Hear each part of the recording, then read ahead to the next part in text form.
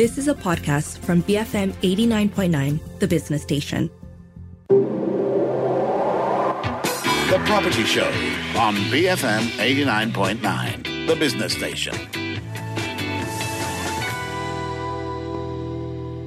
Good morning, you're tuned in to The Property Show, our weekly take on all things property related, and I'm Philip C. It's the last Friday of the month, and Dr. Ringo Lau from Ringo Lau & Associates is our guest for the Property Legal Clinic. And today, we're going to discuss on all the questions you have, as well as deep dive on a relatively recent issue by DBKL with respect to their Renovation Act. A very good morning to you, Dr. Ringo. How are you doing? I'm good.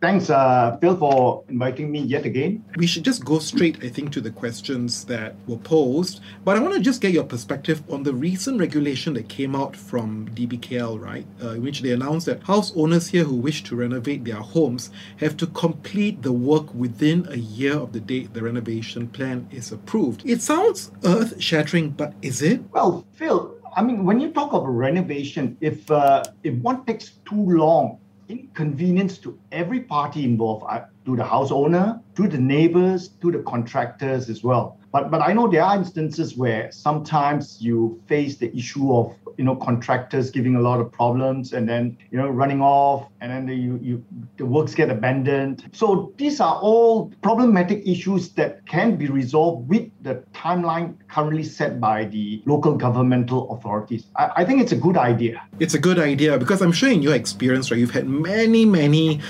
conflicts and suits, I think, especially from residents, right, complaining about disruption at workplaces. Typically what happens, when these suits are applied by, residents about a construction that took longer than expected. Yeah. I mean, let's look at a past scenario before the government effected this 12-month ruling. When one encounters a problem at home that the neighbor is doing a renovation and then it stretches on for months and months with the noise and the dust and the obstruction of traffic usually that takes place in front of the neighboring few houses that's close by. Yep. What can they do? So normally the neighboring owners will try to talk to the owner, and then the owner will say, what can I do? My contractor has got problem, and after a while, the neighbors get fed up. And then what do? They run to the local governmental authorities to go and lodge a complaint, and then they'll send those governmental officers, MPPJ or DBKL, they'll send the officers down to have a look and then say, okay, now since work has stopped, fine, or you cut down the volume of the noise or regulate the hours. And this sort of thing got to give and take a little bit. And then if there are no activities, Phil, then what happens? So the neighbor can't really complain much, no noise. Then the poor house owner, after 3 or 6 months later, got a new set of contractors coming and start banging the walls again.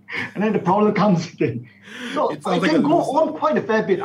I've encountered a lot of all this. I'm sure a lot of the listeners too. Yeah, it sounds like a lose-lose situation in the end. And it's a frustration with the contractors because especially nowadays, contractors are so few and far between, isn't it? As a result of the pandemic, so hard to get contractors, especially the workforce, to do it. Yep. You're right, because from two perspectives. First of all, you can't get the workforce. And then secondly, even if you get the workforce, the building materials have gone up in prices so much that a lot of contractors, they rather give up the contracts and move on to something else. So these are problems that has contributed to this issue as well. So then, just to extend the conversation about strata, does the GMB get involved then? I mean, when there's all this noise and disruption takes place, you give an example about perhaps a landed property, you go to DBKL. How does the JMB then factor into making sure that there's discipline or minimizing the disruption in the whole construction process then? Yes, Phil, for stratified development like condos and apartments, the JMB or the MC, they've got house rules. Yeah. Now, usually the house rules will regulate the hours when they can carry out their construction works. Usually on weekdays, within like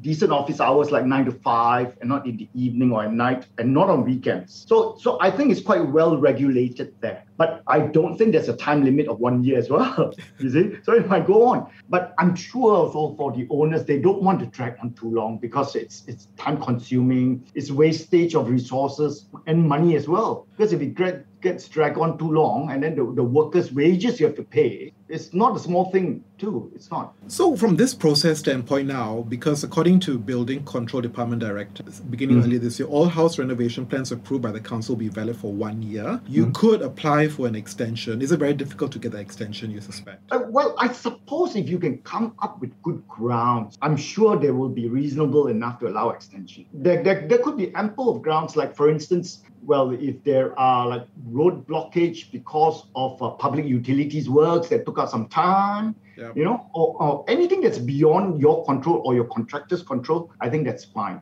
And one good thing arising from here, Phil, maybe the listeners would like to take note that, yes, the authorities have set a timeline for 12 months, but you can also set a timeline for your own contractors. You see, in your contract with your contractors, you could put in the contract period to be stipulated at say, maybe 3 or 6 months for them to complete their works, with a penalty that if they extend beyond that period, they'll pay a certain amount of quantifiable amount per day or something like that. That will put them on their toes too. But the reality is it's a contractor's market, isn't it? That's the biggest problem now.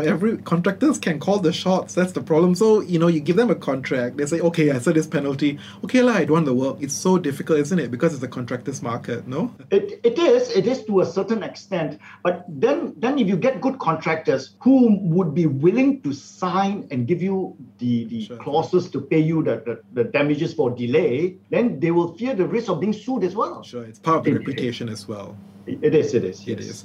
And I wonder, how does this work? Let's say you do the construction, unfortunately you fail to get it done in 12 months, there's a lapse period. Can you then just reapply perhaps 6 months later? So it's all stalled for a while. Is there like a grace period before you can reapply and do the... At the moment, we have not been intimated as to the process of application for extension of time, because it's very new. Under the Town and Country Planning Act, as well as the Local Government Act, there is no actual express provision as yet. So I suppose it's just administrative. Yeah, just to give a sense, right? You talk about the Uniform Building Bylaw in 1984. There is no time frame. You even look at the Local Government Act. There is actually no time frame stipulated. So this is quite a new requirement that's been imposed by the local authority. Yes. So to be clear, this is only within the confines of DBKL, not yet covering Selangor and all the neighboring other states as well. You are right, Phil. At the moment, it's just DBKL. The other states, the other local governments have not mentioned anything about this as yet. Theoretically, then, if I was an owner and I see the risk that I can't get it done in 1 year, would I break down my contractor and construction work into packages, right? Like apply on a package by package basis. Would that be a way to get around the process? So you could theoretically prolong the project for as long as 12 months, 1 year, or more than that. Like do the kitchen first, and apply for the kitchen, then do the living room later. Is that a way to get around this process, I wonder? You break up the work into packages. I suppose at the end of the day, Phil, if your neighbors do not complain, I think you can get away with it. I mean, the authorities are basically there to ensure that you comply with their guidelines. Sure. The setback, make sure it's clean, you don't mess up the place. I'm sure if the neighbors do not complain, whether you break it down in packages, it wouldn't matter to me. I think what's most important, the immediate neighbors, whether they lodge a complaint. And, for you, right, in the past 2 years, have you had a lot of issues about nuisance and noise complaints in the past 1 to 2 years, or has it reduced quite a bit because people are just more understanding about the difficulties and complications we have? Yeah, definitely. I mean, people are aware that even if you want to complain, I've got instances where people coming to me complaining about neighbors' renovation over this last 2 years as well. But after a while, they realize that it's not easy as well, because during the pandemic, when you want to do an inspection, and then you go to the government offices, and then they're also short of staff to maintain the physical distancing. To make an appointment to visit, it'll probably take a few weeks or a month. After a while, people tend to accommodate each other. Yes. I guess in these difficult times, you will have to, provide some emotional dispensation as well. And I guess the complaints typically range from noise to dust pollution and also obstruction of road. That is, I think, one of the biggest issues. Perhaps obstruction of right of way is, I think, the most legitimate way to stop the construction. But noise and dust pollution is generally harder, isn't it, to get away with that? Yes. Now, but we must look at the ways. There are two ways that we can actually prevent what I call these are nuisance. It's under the law, the thought of nuisance is caused to your neighbors, the inconvenience, the dust, the noise, and the obstruction. Now, you can actually go to the local governmental authorities and ask them to take action on their part. They can issue the notices to the house owner who's having renovation works or to the contractors as well. Now, the other option, if it gets out of hand, it gets too serious, you can actually go to a lawyer and commence legal proceedings to get an injunction order either to stop the so-called nuisance activities or to tone it down or to put an absolute stop to it completely if it breaches rules. So there are options for neighboring house owners who are aggrieved by renovations problems arising. And how long does it take usually, this kind of process to secure an injunction? To secure an injunction, if you can get all your facts in order, you prepare the affidavits, you file an application, you might be able to get it within about 3 to 5 days. If it's of urgency, of course. And this new requirement with the 1-year extension, that doesn't dilute that process, isn't it? You still can proceed to do that. It's separate. It's separate. Yeah. It's just that now there's another bookend, right, with the 1 year, because this is about during the process, and you can basically reinforce that as the process exceeds 1 year then. All right, Ringo, thanks for that clarification. We'll have more of your questions and answers from Dato' Ringo Lau after these messages. Stay with us, BFM 89.9. Welcome back. You're tuned into the Property Show on the Morning Run. I'm Philip C. and I have Dato' Ringo Lau from Ringo Lau Associates here with me for the monthly property legal clinic that takes place on the last Friday of the month. You know, Dato' Ringo, we were talking earlier on about this whole 12-month extension period, but now let's go straight into specific questions that many of our listeners have posed. And one question asked was posed by Anonymous. I can't give the name because I think it's pretty private. Basically, his point is that what is the process, right, for unfair treatment of buyers by what appears to be collaboration between the Housing Ministry and developers? In his case here, an EOT of close to 2 years has been granted to the developer, meaning they potentially face no penalties due to their poor performance in delivering VP/vacant possession to me. You know, considering the deposit paid back in 2016, the revised vacant possession after allowing for Ministry of Housing's EOT is April 2023, which seems very unfair even after allowing for reasonable delays due to the pandemic. Does the common man have a route to contest this? Well, Phil, let's look at all this extension of time for sale and purchase of properties, like delivery of vacant possession. Let's start with the pre-COVID situation first. Huh? Yeah. Let's get the law clear first. Pre-COVID, pre-2020, we have standard sale and purchase agreements under the Housing Developers Act. You've got what we call it the Schedule G and Schedule H, where for Schedule G, the time for delivery of vacant possession of a property is 24 months. For landed properties. And Schedule H is for strata title property where it's 36 months from the date of signing of the SPA. Now, there have been instances where the developers could not complete within the 36 months, let's say for apartments. Right. And they have applied to the Ministry of Housing and Local Government for extension of time. There is provision under the Act and the regulations made thereunder for the Ministry to grant extension of time when circumstances provide so. Now, we have a federal court decision, I think everybody's quite aware of it, the Ang Ming Lee case, where the federal court actually struck down the extension of time that was granted by the Ministry of Housing and Local Government on the premise that the extension which was granted by the Controller of Housing usually is null and void because the Controller has not the power to grant extension, unlike the Minister. So there have been a whole host of cases where the extension have all been struck down by the null and void, essentially. Null and void, yes. Okay. Now, but developers being developers, they got good lawyers around them. So they find ways to see how they can get around it. Okay. Now, in the Ang Ming Lee case, what actually happened was that the sale and purchase agreement provided for 36 months, right? And then thereafter, in the course of construction, the developer applied for extension of time from the Ministry of Housing and Local Government. So perhaps on that score, the federal court is of the view that, I mean, that's my own guessing, that what could be behind the minds of the judges then. It's like, hey, the poor purchaser signed the sale and purchase agreement with you for 36 months, and then you got an extension without them knowing it from the ministry, and then suddenly it went up to 48 months or 56 months. Yeah. So is that fair to the individual? So it might not appear to be fair enough. So now, there are instances where the developers have come and argued through their lawyers, of course, they're smart lawyers, to argue that, but why don't we get the extension earlier? Before signing the sale and purchase agreement, we get the extension from the ministry. And after getting the extension, we put in the sale and purchase agreement. Now the time frame for us to deliver vacant possessions is 48 months or 56 months. So basically, they get around it by basically getting the extension before the SMPs are signed. That's correct. And then the courts have upheld some cases like this, that you came in with your eyes wide open.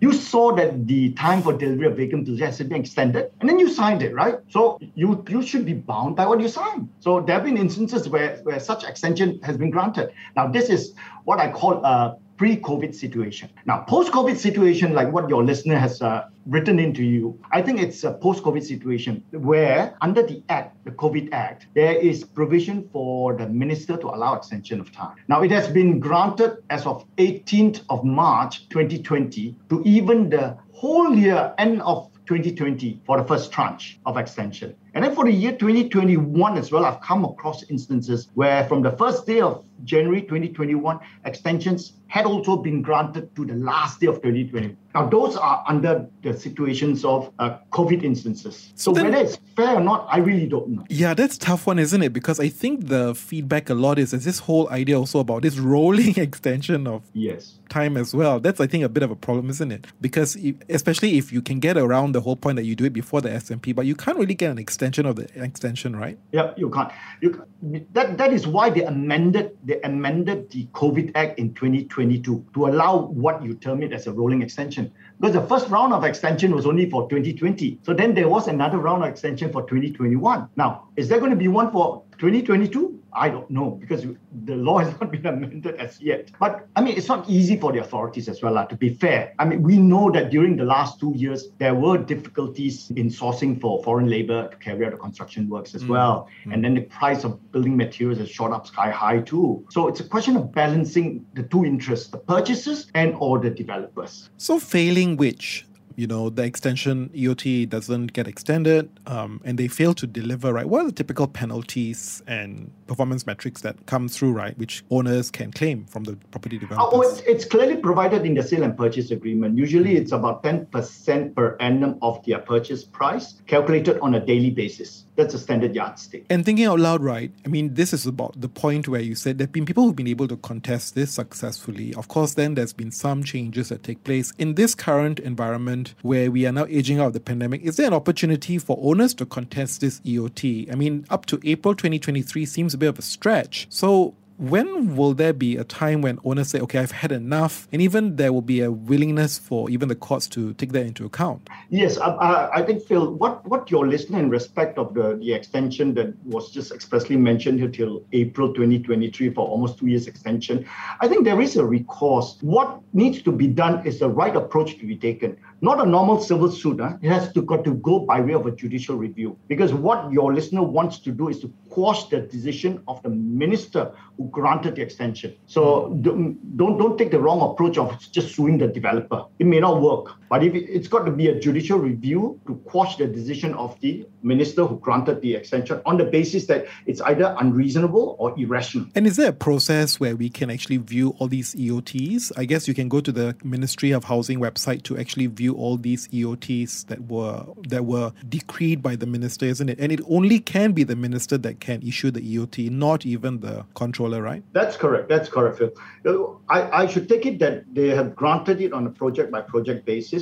If it is not displayed in the data as an aggrieved house purchaser, I think you've got every right to write to them and ask them for an explanation on what basis the extension was granted. If they refuse to give an answer, that's also a reason for the matter to be taken to court. All right, thanks. That's a very interesting perspective, Dr. Ringo. Let's go through to the second question. This one is a bit of a head-scratcher because this was quite a long time ago. Let me read through the chronology, right, of this other listener who had a question about a shop lot he owned in a commercial complex in Perak. Perak. This was a sequence of events in which he lost his shop lot title. February 2020, went to Land Office, lost the title. He did all as per the clerk's request. August 2020, paid 180 ringgit for a new title and RM80 for Charian Rasmi. Then September 2020, Warta Kerajaan gave him a notice on receiving his application, followed by February 2022, right? That was close to 1.5 years, Land Office finally gave a letter saying that work is in progress. May 2022, he wrote to the Penolong Pegawai Daerah, but to date, still no news. So that chronology really struck me because between September 2020 and then February 2022, there was really a long hiatus. Is this quite usual? Yeah, but you see, the hiatus happened during the pandemic. Now, during the years of 2020 and 2021, Phil, the land offices as well as most governmental offices are working on bare minimal staff, because quite a lot of them were either working from home or they were working on minimal hours to keep the social distancing. So it's not just your listener has encountered the problem. We in law offices also encounter problems like that, where we make appointments with them and then could not get an early date. It took months and months. But basing on the chronology that you have provided, I would have thought that it's almost at the end stage already for this particular listener. I hope so, because we're now in August, and since May, still no news. That's the biggest challenge, because I think the frustration is she seems to have hit the roadblock, because if you go to the clerk again, she's not going to get anything. So she's also wondering what are the options she can take to basically move forward. Well, I suppose she can write a couple of letters to the land administrator, officially, and see how it goes. I would advise her to be a bit more patient, because they have a backlog of documents which needs to be processed as well. There are lots to be handled. So it's not easy. It's not easy for them to get up to date on their documentation. Not yet. I would expect another 3 to 6 months before things will catch up to its normal sequence. So patience is required here, I think. Absolutely.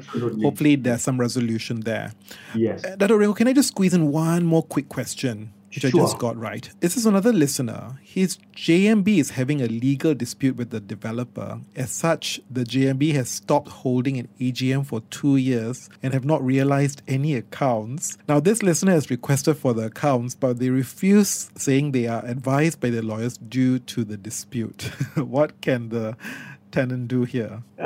The tenant, is there pending court proceedings, first of all? If there's a pending court proceedings, so it's very difficult to comment upon it. But assuming that there's no court proceedings pending and the developer refused to hold meetings, you're saying, right? Yes. Now, the first recourse will be to go to the controller of housing, the commissioner of buildings, COB. Right. Yeah. The commissioner of buildings, they've got every right to direct the developers to hold the meeting. And if the developer refuses, they can themselves get any members of the JMB or whatever to hold the meetings if they want to. There's a recourse there. Start with the COB first. Got it. So I think firstly check whether there is actually legal proceedings. If there isn't, then go to the COB. Yes, correct. All right. Thank you, Dr. Ringo. That's all the time we have for the monthly property legal clinic today. Again, thank you for your invaluable advice, Dr. Ringo. Join us again next month as we help shed light more on your legal conundrums. Send your questions over to property@bfm.my or WhatsApp us at 018-789-8899. We have the 10 a.m. news bulletin coming up next, followed by Enterprise, BFM 89.9.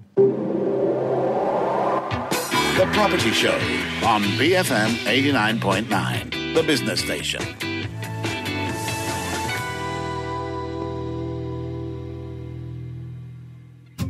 You have been listening to a podcast from BFM 89.9, the business station. For more stories of the same kind, download the BFM app.